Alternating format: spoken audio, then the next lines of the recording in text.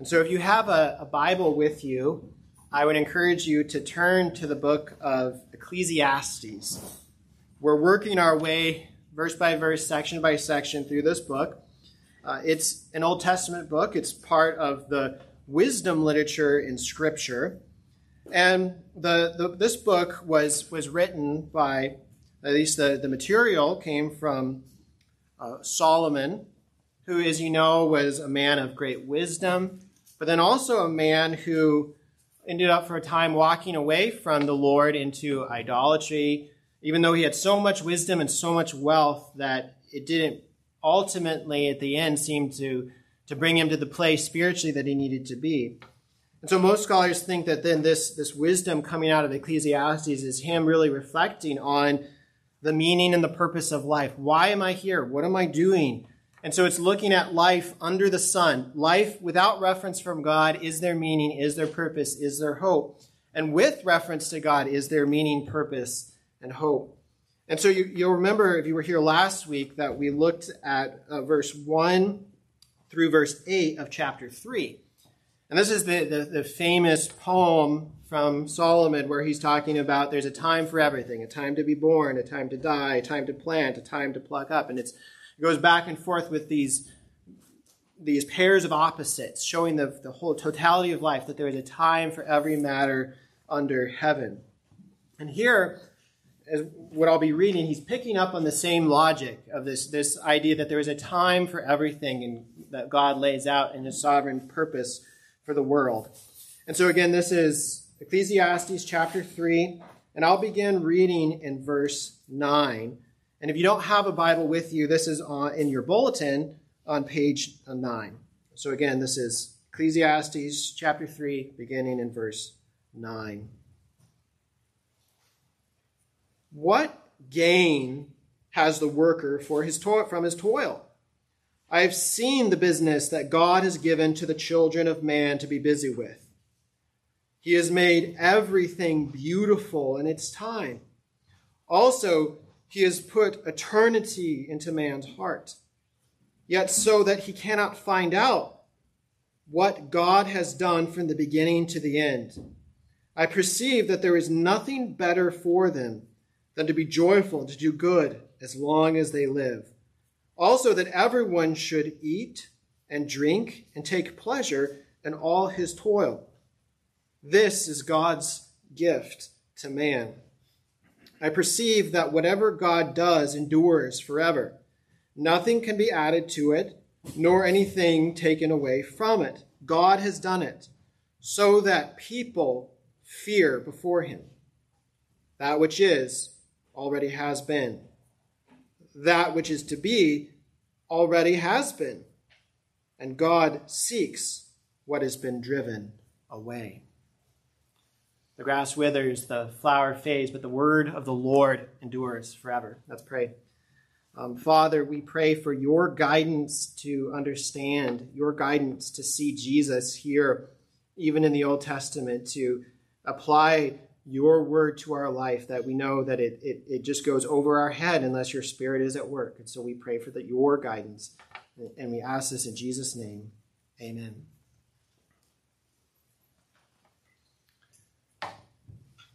Now, perhaps you are familiar with C.S. Lewis. He's the author of the Chronicles of Narnia. Maybe you read that as a child.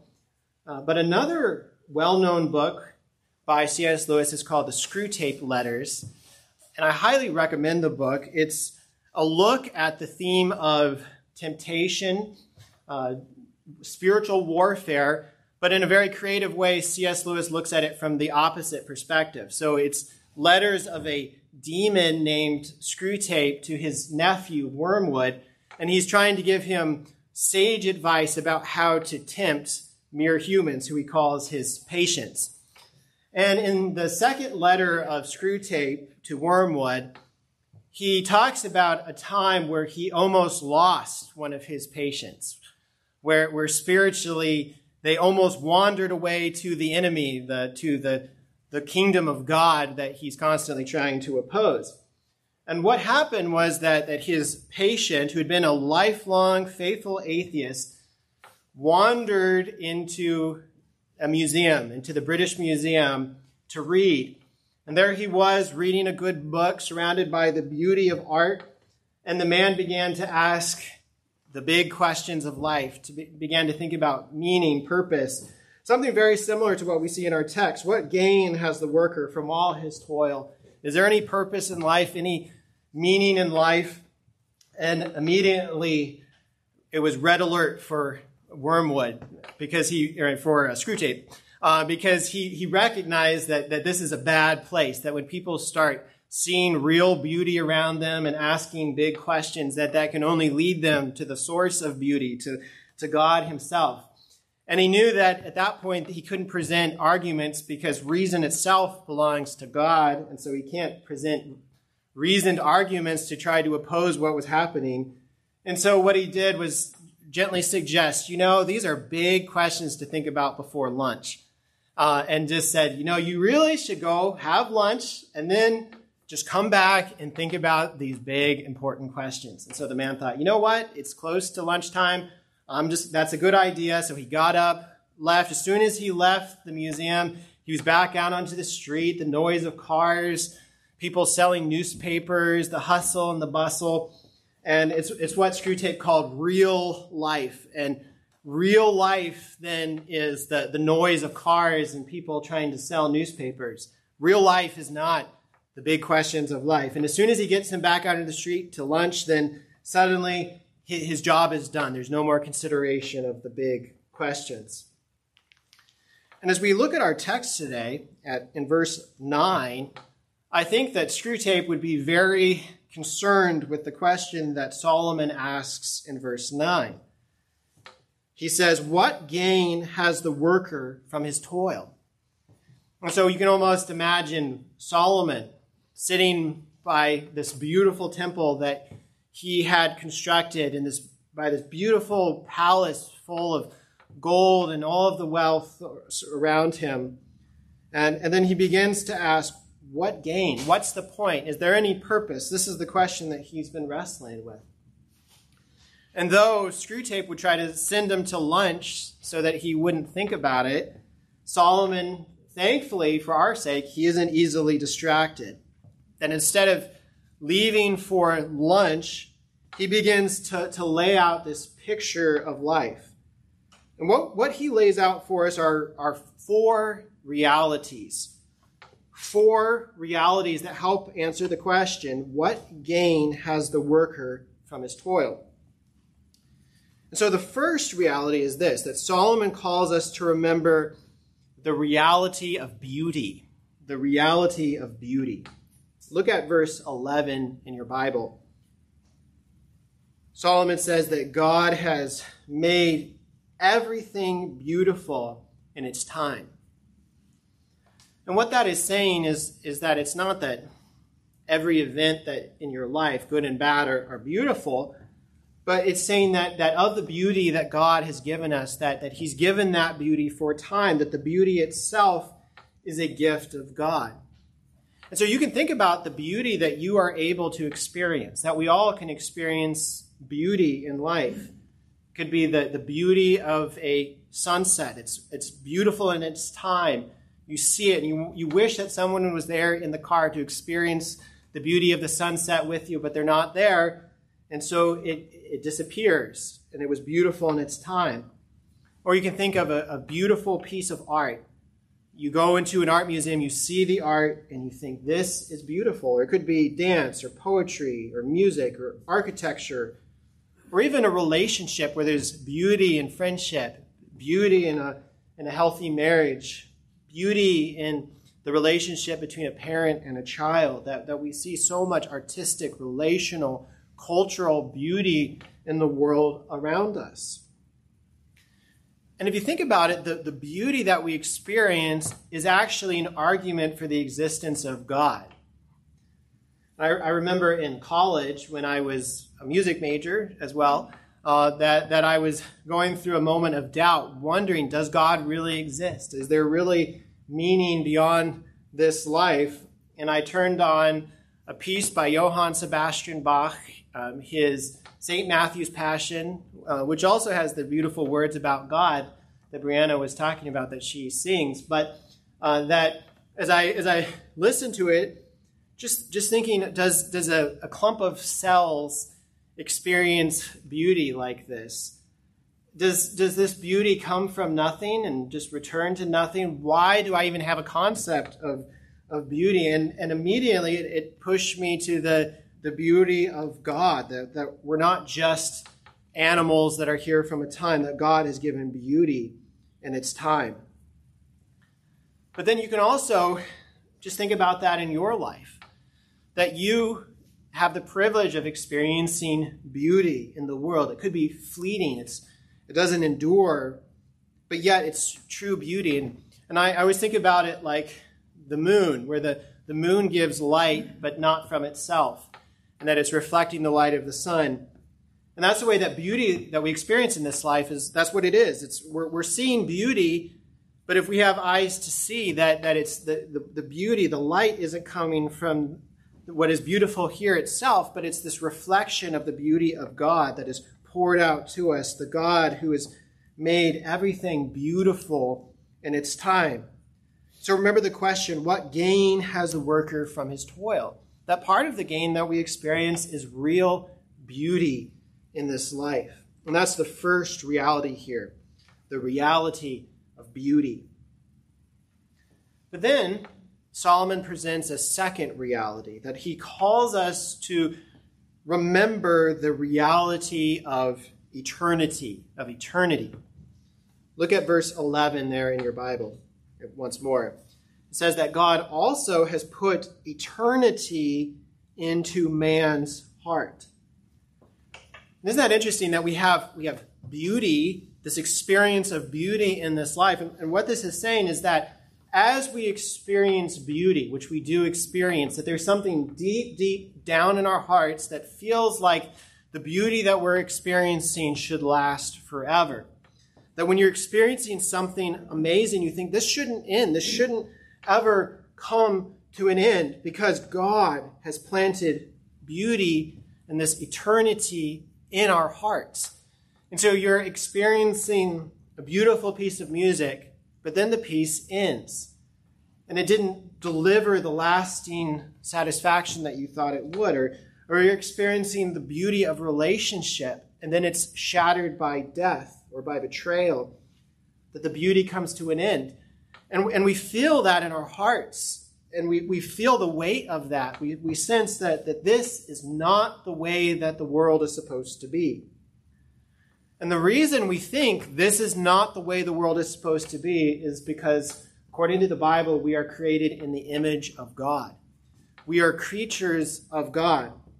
And it's what theologians call the sensus divinitatis, this sense of divinity that God plants deep down inside of every person, where we know that God is. It says in Romans 1, his invisible attributes, his eternal power and divine nature have been clearly perceived ever since the creation of the world and the things that have been made, so that we are without excuse. That God has planted this sense of the eternal, this sense of something more, something deeper in our hearts. And that's part of the reason that when you look around the world, there are so many religions. That's why in every culture, you go to an island somewhere, there is bound to be some idea of religion, some idea of the eternal, because God has put eternity into the heart of man. And I think that just as beauty is an argument for the existence of God, this sense of the eternal, I think, is also an argument for the existence of God. That as you look around the world, you don't experience anything that is eternal.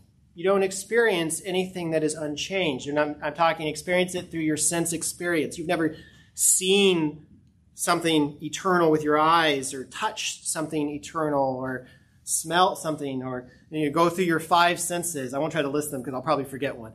But you think of your five senses, and have you ever experienced something eternal? And for what we experience on a day-to-day basis, that it comes to an end. Things are passing away, that this is a world of flux, a world of change. That's something that philosophers wrestle with. But then you ask the question, wait a second, if I've never If through my sense experience, all I know is change and flux and mutability, how is it that I have an idea of an eternal God? Where does that idea come from? How is it that I have an idea of being outside of time, or the idea that there is an eternal plan, or that there's life after death? Where do we get that idea? And according to the Scripture, this is something that God has put into the heart of his creature. That God has put eternity into the heart of man, that he has given us this sense that the heavens declare the glory of God, and we have a heart that can respond to that can see the reality of the eternal. And so that's the second reality here, that we said, we had that opening question, what gain has the worker from his toil? And part of the gain and part of our life is lived in light of the eternal that God has planted in our hearts. But then Solomon goes on to present a third reality here. The Solomon calls us to remember the reality of futility. Because yes, we have a sense of beauty. Yes, we have a sense of eternity. But when that comes together in light of the change and the struggles of your life, that it can bring a sense of futility, of limitation. Look again at verse 11 in your Bible. He says that God has put eternity into man's heart, yet so that he cannot find out what God has done from the beginning to the end. And so we're left in this very difficult position in life where we know that there's something more. We know that life isn't the way that it's supposed to be. But yet, as we consider the world of change, if we leave it up to just human reason, just me sitting down to try to figure out life, can I, through my unaided human reason, piece together the eternal plan of God? I can't. That I know that there is an eternal plan, but I can't discover it through my own reason because I'm locked into this experience of time and change. And maybe you're familiar with Martin Heidegger. He's an existentialist philosopher. And his famous book is Being in Time. And one of the ideas that he talks about is this idea of thrownness, that we're thrown into this world, cast into the world, cast into time, locked into this experience of time. And from his perspective, apart from any reference of God as an existentialist philosopher, he's saying that we're locked into time, and the only certainty that we have is our future death. And so he says, latch on to your death because that's the only thing you know for sure is going to happen in the future. And of course, that is a very discouraging way to look at life, but it's life under the sun. It's life with this futility that we see here from Solomon, that he cannot find out what God has done from beginning to end. And there's a wonderful commentator on Scripture, Matthew Henry. He lived in the 1600s, wrote a commentary on the whole Bible. And he, commenting on this, said that it's like a painting, where if you ever have the opportunity of seeing someone paint a painting, maybe you go to a museum and you see an artist there painting, that it can be hard to know what the final picture is going to be. That you might see a line here, you see some color there. You say, I don't know what's happening. And as you watch, eventually what it will be emerges and you see it for what it is. And according to Matthew Henry, that's the way that life is. We have the sense of the eternal. We know that there is a finished design. We know that the painting is going somewhere. We know that there is a wise artist who is shaping it according to his eternal plan and his eternal purpose. But yet from our experience in life, we're watching the painting unfold. We don't know what it's going to be. He also uses the image of architecture, where sometimes you'll see a building under construction, and all you see are a few posts in the ground. Everything is torn apart. It looks terrible. And then you drive past a few months later, and they've put landscaping in. They've done the siding, and it's a really beautiful building. I had no idea that it would turn into something so beautiful. And that's the way it is with life. That it says in Deuteronomy 29:29 that the secret things belong to the Lord. That's his eternal perspective. But the things that are revealed belong to us and our children forever, that we may do all the words of this law. Now, we're not surprised. We're actually to see the reality of futility, to not be surprised that we can't figure the world out, can't figure out the eternal plan through our feeble little minds, that the eternal plan is beyond anything that we can fathom. So we know that God has an eternal plan, but we don't know what that is through the human mind alone. And so that is then the third reality here in our text, that as we consider the opening question, what gain has the worker from his toil? Part of it is to say there is futility, that we don't always understand what God is doing in the world. But then here's the fourth and the final reality, that Solomon calls us to remember the reality of divine sovereignty. Divine sovereignty. And so we've seen the beauty, the eternity, the futility, but then ultimately what draws us out of the futility of life is this sense of the sovereignty of God. So look at verse 12 in your Bible. He continues, he says, I perceived that there is nothing better for them than to be joyful and to do good as long as they live. They also should eat and drink and take pleasure in all his toil.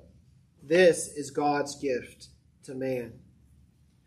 And so he's saying that as we labor, as we work in life, that this sovereign God, with his eternal perspective, he gives gifts to his creatures, good gifts to his people. And one of the good gifts that God gives is just an opportunity in life to live and to serve. And so you see that he describes the opportunity to be joyful, that part of our role is joy, regardless of what is going on in the circumstances of our life, to rejoice in the Lord.